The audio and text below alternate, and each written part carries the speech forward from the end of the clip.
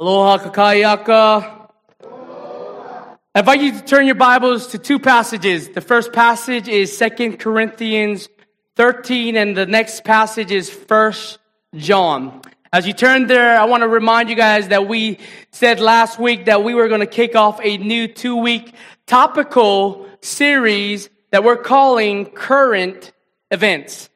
And many of you know that the current event has been going on for a while now with COVID-19. But instead of focusing so much on this current event, I want to focus on two doctrines that needs to be talked about in light of COVID-19. And so this week, today we're going to talk about our soteriology, which means the doctrine of salvation. We're going to look at that today. And next Sunday, we're going to look at eschatology, which is the doctrine of final times, or what you would know as end times. Now, today's message is going to be filled with a lot of scriptural and content. So I want to encourage you guys to keep up with us as we look at the scriptures today. Also, I would encourage you, if you miss a note, you can go on the Bible app and get our notes, or you can wait for our family worship guide to come out this week to get all these extra scriptures and content that we're looking at. And as we look at this topic today on salvation, I believe this verse on salvation is clearly communicated as an overview right on our church website. You could go to ohanachurch.com in our belief section, and you could see what we believe about salvation. So what I want us to do is I want us to look at this overview definition that we have for you on our website. But also I want to break down from beginning to end on what the doctrine of salvation, right, is all about biblically. We believe that salvation is a gift brought to man by the free grace and pleasure of God. Salvation was accomplished through Christ's substitutionary life and death and his resurrection from the grave. Salvation can be received only by repentance of sins and personal faith in the Lord Jesus Christ for the forgiveness of sins. I believe for many of us in this room, we would affirm this to be absolutely true. I would believe for the most part, for evangelical Protestant churches, they would hold fast to this definition of doctrine. However, if we could be honest today, right? Like if we could be real honest today, we may have an understanding that sometimes we doubt our salvation. Amen? I'm guilty of it. I know some of us in this room who are new to the faith, or maybe here in the faith for a while, that you're new, you doubt your salvation. And I believe there's two reasons why we doubt our salvation. Number one, we constantly struggle with our sin. No matter how much you try to be good, you always default and continue to act upon your sin. Can I get a witness out there, right? But that's a major part of doubting salvation that I believe some people have struggles with. Also, here's probably the biggest one, the final one, that why we doubt our salvation. You were probably taught the doctrine of fallen grace. This was a doctrine I grew up in the church denomination I was raised in. And the doctrine of fallen grace has been around for centuries. However, made popular during the Reformation in the 16 and 1700 by a group called the Arminians, who were followers of a man named Jacob Arminius. Jacob Arminius was a contemporary and former student of John Calvin and his Reformed school. He tested Calvin's view on eternal security with his thesis on fallen from grace, also known as conditional perseverance of the saints. After his death in 1612, followers of Jacob Arminius created a theological framework called the 5 Articles or Pillars of Remonstrance. Its final point is what we're going to address today, the doctrine of fallen grace, which meant that someone could genuinely be saved. However, are capable to lose their salvation if they chose to sin and are rebel against God again. Now, as a church who has a high view of God, we'll say it every week, right?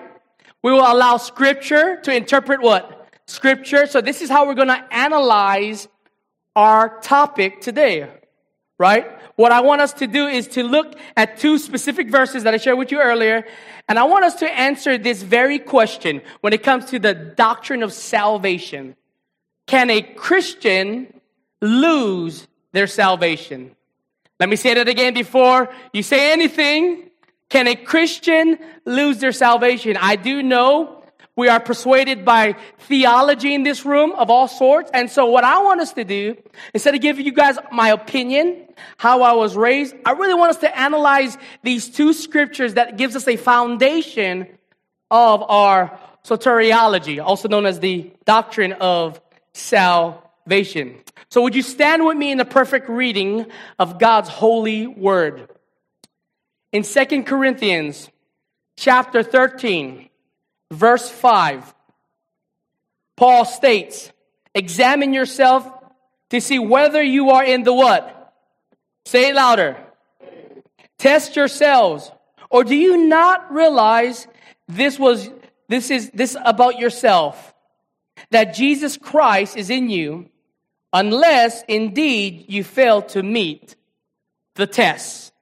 I want you to meditate on those words. Now jump to 1 John chapter 5. 1 John chapter 5, verse 13 says this. I write these things, meaning the reason I've written these letters to you, church, who believe in the Son of God, that you may know that you have what? Eternal life. God, we pray that we would not be persuaded by natural politics of this world, or persuaded by our opinions, our emotions, but we would be persuaded by your text and your scriptures. And we identify that our politics, our emotions, our traditions, at most times does not line up with your scriptures. So we pray that we would see a high view of who you are based on the text of scripture. Lord, I do pray that you would genuinely rescue people this morning from the inside out through the power of your word, by the power of your spirit. In Jesus' name we pray, and we say loud and proud, amen and amen. In Noho Ilalo, you may be seated. I want to analyze really two words today. I want to analyze two terms and words that really comes out of these two verses. And the first term I want us to analyze is the word exam. Say it with me. 1, 2, 3. Exam. Paul tells every Christian in 2 Corinthians that we are to examine ourselves personally. This is a careful and serious approach. This is the picture and process of an autopsy being done over a dead person. There is a careful and skillful practice taking place. In fact, it has to be so careful and so skillful in such a way that the body in the autopsy must be deconstructed in order to get a proper analysis of the individual. Like so, Paul is telling all believers to examine themselves in the same manner. Church of God, is this how you examine yourselves? Is there a careful and serious approach and skillful approach to your life? Do you examine yourself in this way? In addition, Paul says in 1 Corinthians chapter 11, examine yourself before partaking in the Lord's Supper. Paul says in Galatians 6, to test and examine your true motives. Lamentations 3:40 says to test or examine our ways, our life, and then return back to the Lord. The most famous examination passage is found in Psalms 139, where King David says, search me, O God, and know my heart, right? Try me and know my thoughts, and see if there be any grievous way in me, and lead me in the way of everlasting. This is consistent pattern in the scriptures that self-examination is biblical. However, I would take it a step further. Since Paul is writing specifically to the church of Corinth, I believe he's actually addressing the task of the local church body to also examine one another in the faith. Are we doing this as a church? Right? The phrase Paul uses in 2 Corinthians is the phrase, examine yourself. And when he says yourself, it's actually using the plural form, examine yourselves. It is written in a plural connective sense. Therefore, since Scripture is our authority and the way we see our high view of God, we must adhere to it. And here's the tension, right? You guys ready? Because I know you and me have struggled with this, right? There's a tension in understanding proper examination of one another. What is that? Well, we heard the quote before, right? Listen to me. We usually say this. It's not my job to what? Judge others. How many of you have made that excuse before, right? Thank God I'm not the only guilty one, right? But I would argue with you that the Bible would disagree with you. John 7 specifically says, do not judge by appearance, but judge with right judgment. What do we see here? The Bible is not saying that you shouldn't judge. The Bible just said you should judge rightfully. There is a right way and a wrong way to judge one another. But we are called to love each other. How? By judging one another. The wrong way is to look at the outside. What they do, what they don't do. The right way is to look at the what? The heart, the motive, the desire. However, I will be very clear with you guys that I would say that the outside bears fruit of the inside. Other words of using judge, the word judge is the word correct in the Bible. Rebuke, reproof, to fault, to warn. Matthew 18, 15 to 17, in the way of handling church discipline. Matthew says to tell your brother his fault. Luke 17 says, rebuke your brother who is in sin. Titus 1:13 says, rebuke false teachers within the church. 2 Thessalonians 3:15 warns all of us Christians to warn our brothers and sisters of their sin. And in Ephesians chapter 4 says it best, we are to do it with love. Well, what does love look like when it comes to correcting some people or getting corrected by someone else? It doesn't really feel loving. Can I get a witness out there, right? But when I think about love, when we're correcting someone, when we're rebuking someone, when we're judging them rightfully, we're doing it with patience. We're doing it in an honorable and respectful way. We're not talking down to them, but we're ministering to them. And I am not perfect at this. This is something that God has continued to teach me in the Scripture. So why is examination personally and publicly in the church important? Well, let's look at the Scripture. 2 Corinthians 13:5. It says, examine yourselves to see whether or not you are in the what? Faith. Right? This answers the question. How do we identify ourselves to be true believers? We examine one another. We examine ourselves. I mean, how do we know if we're truly saved? Right? First off, we don't point to an event, right? When we got saved, meaning there was a revival and I said a prayer after a preacher. I walked down an aisle. I filled out a salvation card. I prayed with somebody for a second. It's not an event. It goes deeper than that. We got to ask the actual simple biblical question. For instance, as we examine ourselves, here's a simple biblical question we got to ask. Ready? What do you love? What do you love? Do you love the things of Jesus? This is how we should examine ourselves. And based on that, I want to give you 5 marks of a true believer. Number 1, you have a love for the Scriptures. Now, I want to let you know what I did not say, right? You have a love, right, for the style of worship music we play. You have a love for modern day prophecy and signs and wonders and visions. No, you have a love for the Scriptures. Now, I believe God is miraculous. He can move, but He will not do so outside of His Word because His Word is complete. Amen? It's sufficient. Secondly, you will love the church. You will love the fellowship with the church. You will love the growing together with the church. You will love everything about the church. Why? Because it's the bride of Christ in which He died for and in which He will come back for. Thirdly, you will love the lost. We're not coming here just for kumbaya moments. Hello? But we pray that the true gospel that rescues us from the inside out would also be the true gospel that shares Jesus with the ends of the earth. This is why we plant churches. This is why we take trips to the other parts of the world, in our convention, in our state, in our denomination, in this church. Why? So that people could see these marks. And not just experience these marks, but they can also be a part of it as well. For you will have humility. You will not be proud, boastful, brash, self-exalting. There will be a sweet brokenness, right? And about your need for Christ. And lastly, you will walk in righteousness. You will walk in righteousness. This is the result of true salvation and not the means for salvation. Because of Christ, you will have a desire, right, to do what is right. Because of Christ, you will have a heart to long for these things. You will continue to struggle with sin.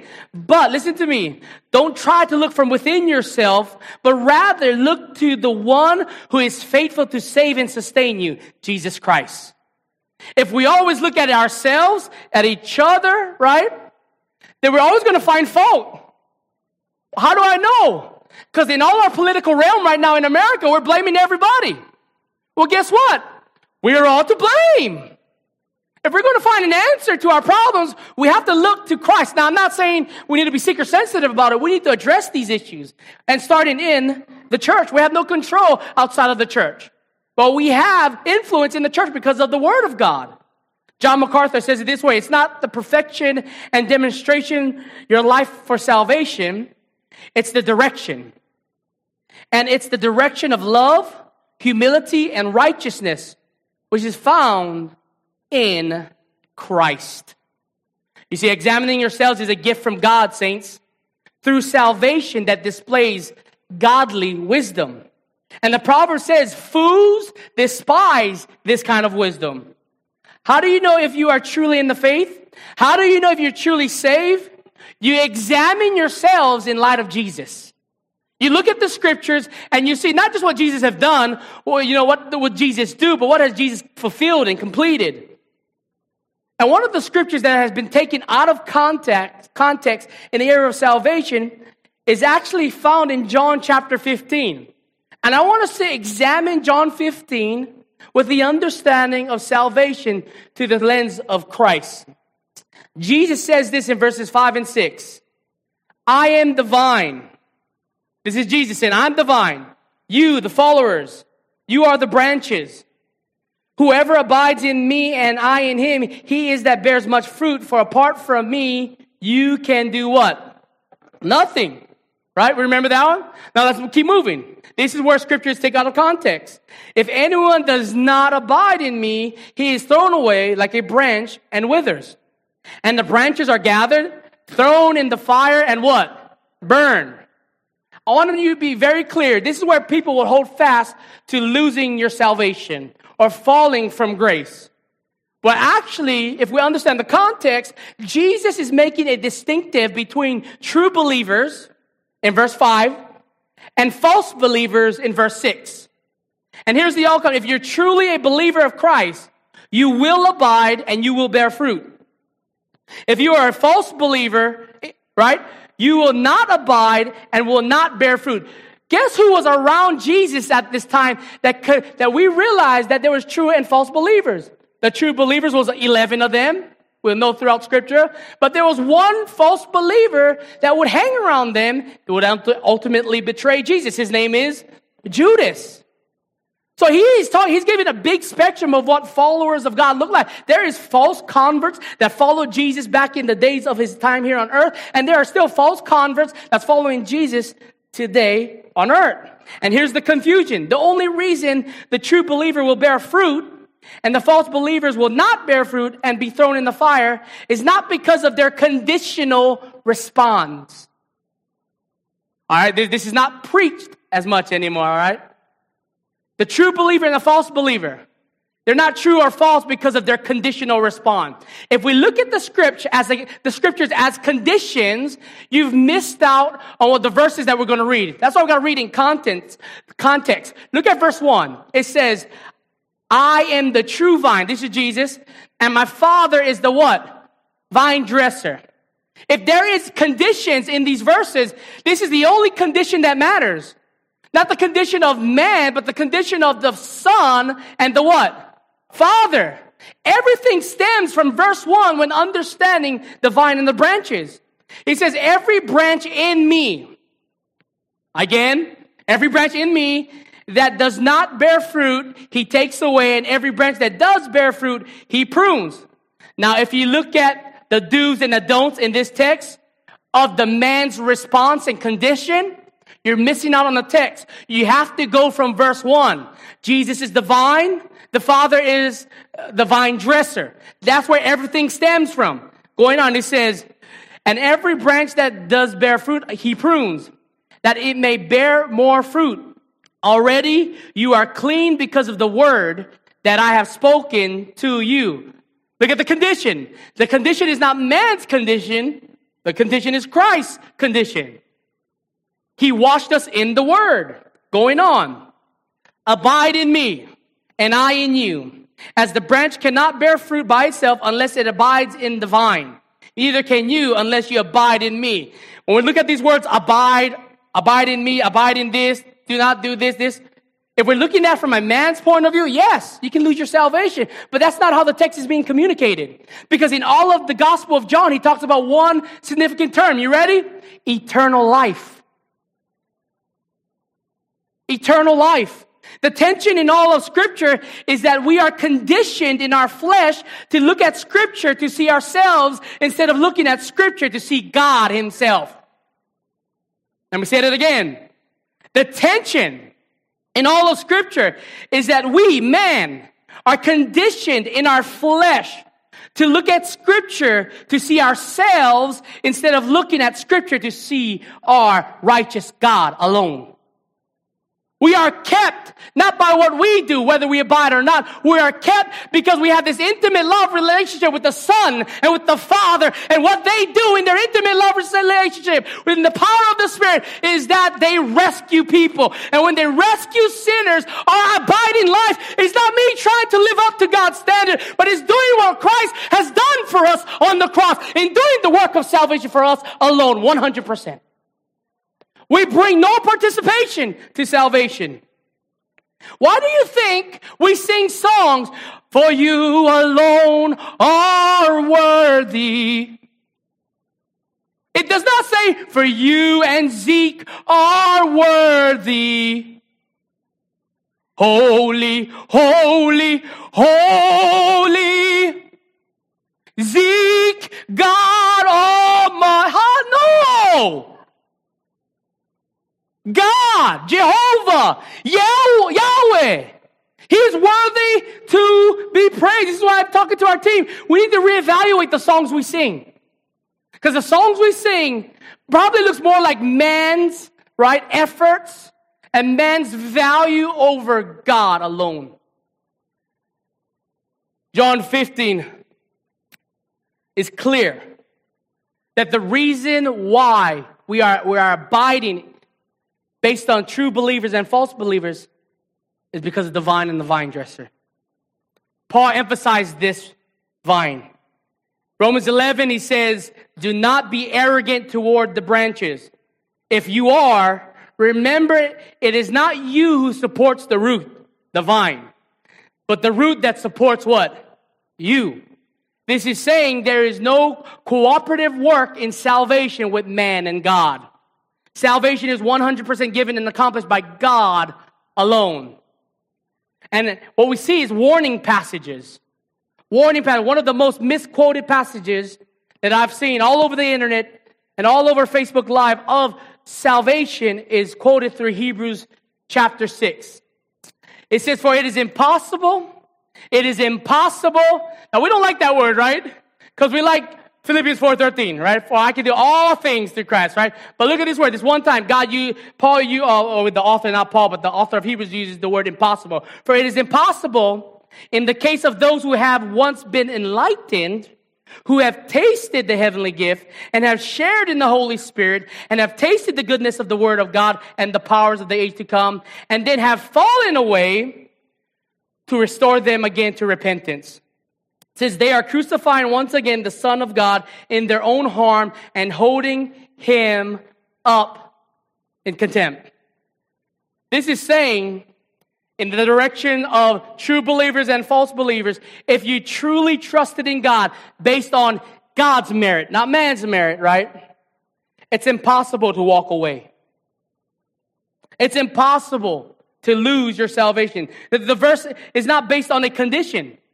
The verse is based on God's sovereign act, right? And he warns all true believers, this is how you measure or examine your life as a true, genuine believers. Someone would say that they're falling away. Well, they're falling away because, there was never a true believer. It's true. People use the words apostasy. I believe in that. And Hebrews 6 and John 15 confirms this. However, for the true believer, these warnings, listen to me, this is good. For the true believers, these warnings are how God preserves his people. How does my child preserve from not being punished? He listens to me. He follows my directions. Right? It's like manna, we are to follow God. This is how we are to measure, right, who we are in the Lord. Last truth, and we'll be powerful. Secondly, term I want to analyze is believe. This word must be restored in the evangelical church today. We don't use it in the same way it was meant to be used and traditionally used. In fact, the word believe is the Greek word out of the verb pisio. It means to be entrusted with. The word believe is used 244 times in the Greek New Testament. This same word pisio is derived from the Greek word pistis, which means faith. This is what we know about biblical faith and belief. It's not something we are born with. Let me tell you what we're born with. We're born into sin. And because we're born into sin, we have no faith. Right? So sin results into being dead to God. And since we're dead to God, it's impossible to have belief in God. We're not born with this personal faith. So how does one believe or have faith in God based on this Greek usage of the word and definition? It's given to us. It's given to us from God himself in salvation. Look at Ephesians chapter 2. It says, for by grace you have been saved through what? Faith. And this is not your own doing. It is the what? Gift of God. Grace wasn't the only gift. So was faith. Why? It goes on. Look, it's the gift of God, not a result of what? Works, so that no one would boast. I would argue that those who believe in this term that I'm going to use right now, free will or man's choice, does not line up with a biblical understanding of how faith and belief is used in Scripture. Paul says faith is a gift, meaning you never had it in the first place. He also says the purpose of the understanding of faith and belief being a gift from God is that no one would celebrate salvation as to the point that you have made the best decision in your life. Have you heard those Christians, right? I made the best decision. I have decided to follow Jesus. I have decided to be called to the mission field. I have decided, right, to be baptized. And I understand the point of it, but this letter is written because man is flawed. God is reminding us that we did not rescue ourselves. It's a sovereign gift given by him. Titus 3:5 emphasizes this. For God saved us not because of works done by us in righteousness, but according to his own what? Mercy, by the washing of what? Regeneration, which means the new birth, and the renewal of the Holy Spirit. John chapter 1 verses 12 and 13, this right here covers everything we've talked about and denounces free will right at its core. It says, but to all who did receive. Now, if you look at the word receive, a lot of churches use that as a conditional response. But no, you got to keep on reading. How do I know? Read on. It says, but to all who did receive him, who what? Believe. You see how powerful it is when we understand terms scripturally? right? They didn't receive him out of their own will. They received him because they believed. What we know about believe? It means pisio. I mean, we've been entrusted with this gift to believe. But it doesn't stop there to support it. It says, he gave us the right to become what? Children of God. Now you may say, oh man, that's still like conditional. Like I have to receive, I have to believe. Keep reading on. Who were born not of the blood, nor of the will of flesh, nor of the will of what? Man, but of who? God. That's proper exegesis. I would argue and prove biblically that man's will is not free at all. The great Martin Luther, reformer, said that man's will is in bondage. In bondage to what? The yoke of sin. Right? Here's the joy, but I want you to see, here's the joy of 1 John chapter 5 that it gives us today and forevermore. 1 John chapter 5 verse 13 says this, I have written these things. Hawaiians, I hope you're ready for this, man. I have written these things. This is the reason why I've written this whole letter to you and the gospel. To you who believe in the name of the Son of God, that you may know that you have what? Eternal life. John wrote this letter because there were Pharisees and Judaizers and Essenes in the New Testament church that was telling people that you have to do all these things in order to maintain your salvation. But John is saying, no, I'm written these things that your belief in Christ alone, through faith alone, to God's glory alone, because of the scriptures alone, because of grace, listen to me, right? Can assure you and let you know that you do have eternal life. Thank God that when God said whoever believes will not perish, that he didn't say whoever believes will have temporary life, but they would have eternal life. John is consistent with this terminology. John assures us that our salvation is determined by the one who gave it, the one who will sustain it, and the one who will see it to the very end of the age. John 6:44. John also says in chapter 10, my sheep hear my voice, and I know them, and they know me, and they follow me. I give them what? Eternal life, and they will never what? Perish, and no one will snatch them out of what? My hand. This is Jesus talking. Now he points to the Father, and he says, my Father who has given them to me is greater than all, and no one is able to snatch them out of the Father's hand as well. I and the Father are what? One. But if you argue for free will status, those who hold this position would say, yeah, but it doesn't talk about us walking out of his hand personally. But here's the problem. I can argue with you that when Jesus says, can no one snatch you out of the hand of the Father and himself, he meant you personally too. He meant you personally too. Look at it. The word free will is not in the scriptures. Now, there's other doctrinal words that we believe in that's not in the scripture, but I implore you to examine these truths. Right? Romans 8:29-30 says this, for those whom he foreknew, he also predestined to be conformed to the image of his Son. Meaning that he's not going to give up on them. He's going to conform them from beginning to end. In order that he might be the firstborn among many brothers. And those whom he predestined, he also what? Called. And those he called, he also what? Justified. And those whom he justified, he also what? Glorified. With all the scripture evidence that we have been pointed to today, when it comes to salvation, either God is sovereign or man is sovereign. But here's the reality. They both can't be sovereign. One has to be over the other. And I would argue with you that if you believe that man has this free ability to choose or do not choose God, then you're missing out on why salvation exists. Salvation exists because you're dead in your trespasses and sins. What can a dead man do for himself? Nothing. Dead men don't pay bills. Dead men don't make decisions. Dead men don't do nothing because they're dead.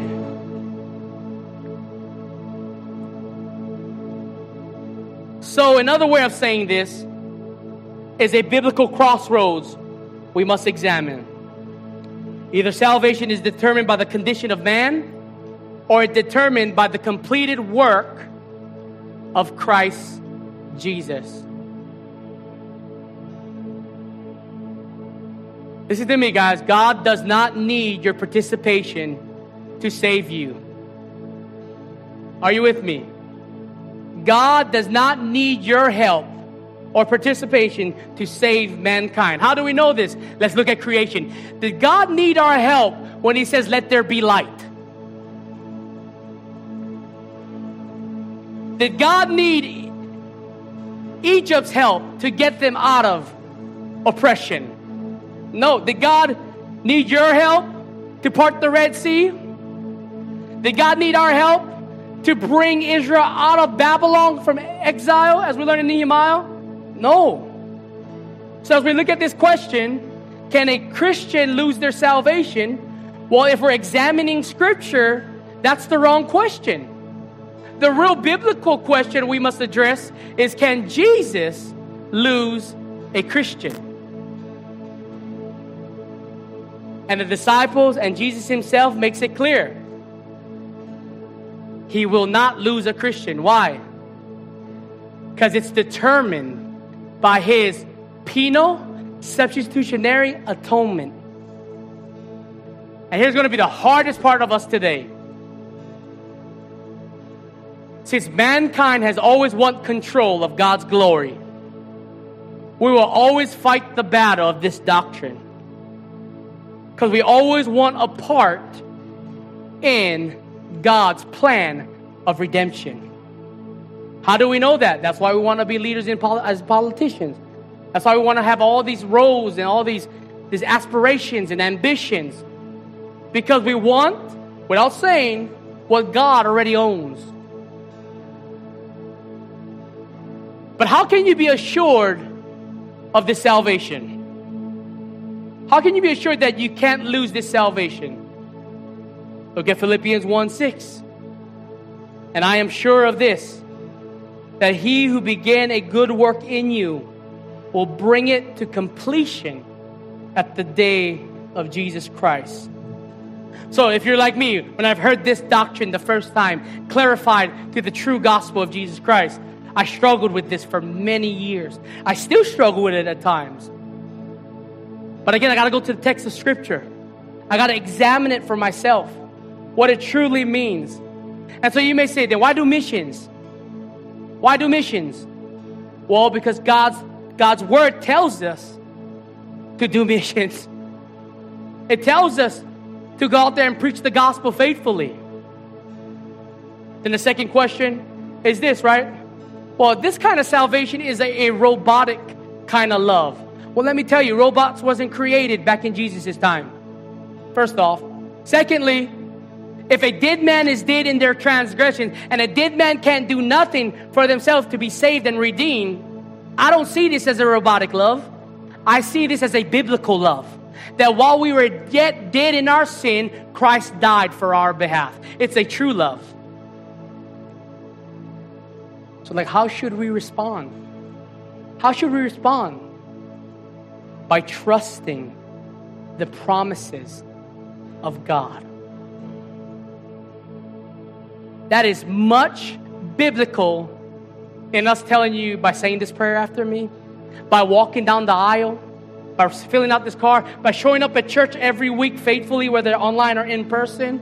But that is much biblical. Why? Because all that I just talked about is the result and not the means.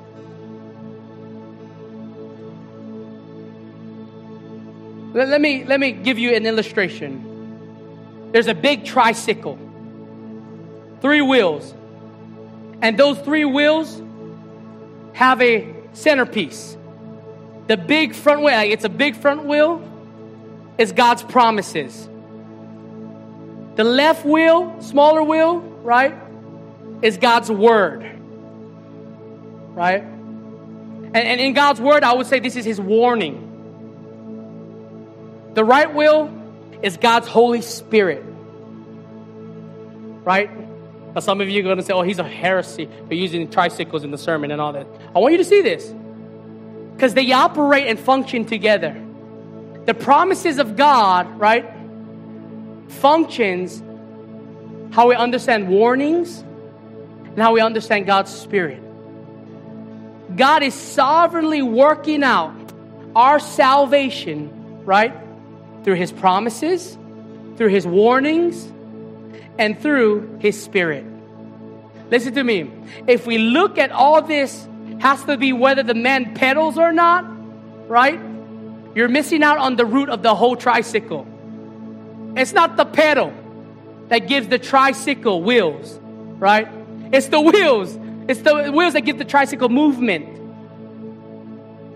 So how should we respond? We should believe from Scripture the promises of God. Let me remind you what these promises are. John 5:24. Those who hear and believe have eternal life and passes through judgment. Can I get a hallelujah there, right?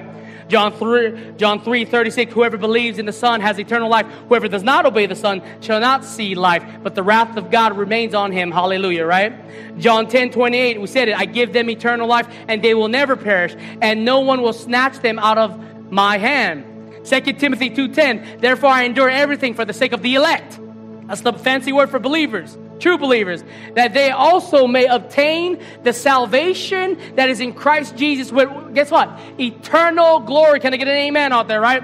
Colossians 2:2 says this, that our hearts may be encouraged, be knit up together in love to reach all the riches of full assurance of understanding and knowledge of God's mystery, which is in Christ Jesus. God assures you through the Holy Scriptures that what He began in you, He will complete to the very age when Jesus returns for His people. If you believe on the Lord Jesus, a belief that is based on the finished work of Christ, and you received Him, you trusted in Him, you repented of your ways, then guess what? What God saves, He will endure to the very end. So it's not that I can lose my salvation, but can Jesus lose a Christian? And the Bible says, He that He gives eternal life will never perish. Glory to His name. Amen. Thank you, Jesus. That pumps me up. That makes me want to be better and live holier. Not for the sake of pleasing God, but because God is pleased by His Son. The result of the Son's pleasure on the cross, in the death, in His burial, in His resurrection, in His ascension, and His one day coming back to home to take us to glory. He is pleased with that sacrifice. Therefore, what I do is nothing greater than Jesus, but is the pleasure of what God has done for us 2,000 years ago, that today I can trust in His finished work on the cross for you, for me, for my babies, for your babies. For why? Because where the Spirit of the Lord is, there is freedom. Freedom in who? Christ alone. Yeah. If salvation was up to me, I will lose it every day. But because it's not up to me, and it's up to the Savior of the world, He who began a good work in me will perfect it, will complete it, will do it, will sustain it to the very end until He returns. And until He returns, we shall glory and glory and glory and glory to the nations of the earth, so that people will repent of their sins, trust in the Jesus and the Holy Spirit of Scripture, and that we know and they will taste that He is Ono. That's the salvation we trust in. So here's an encouraging truth before we stand and we sing. No one who truly belongs to Jesus can truly fall away.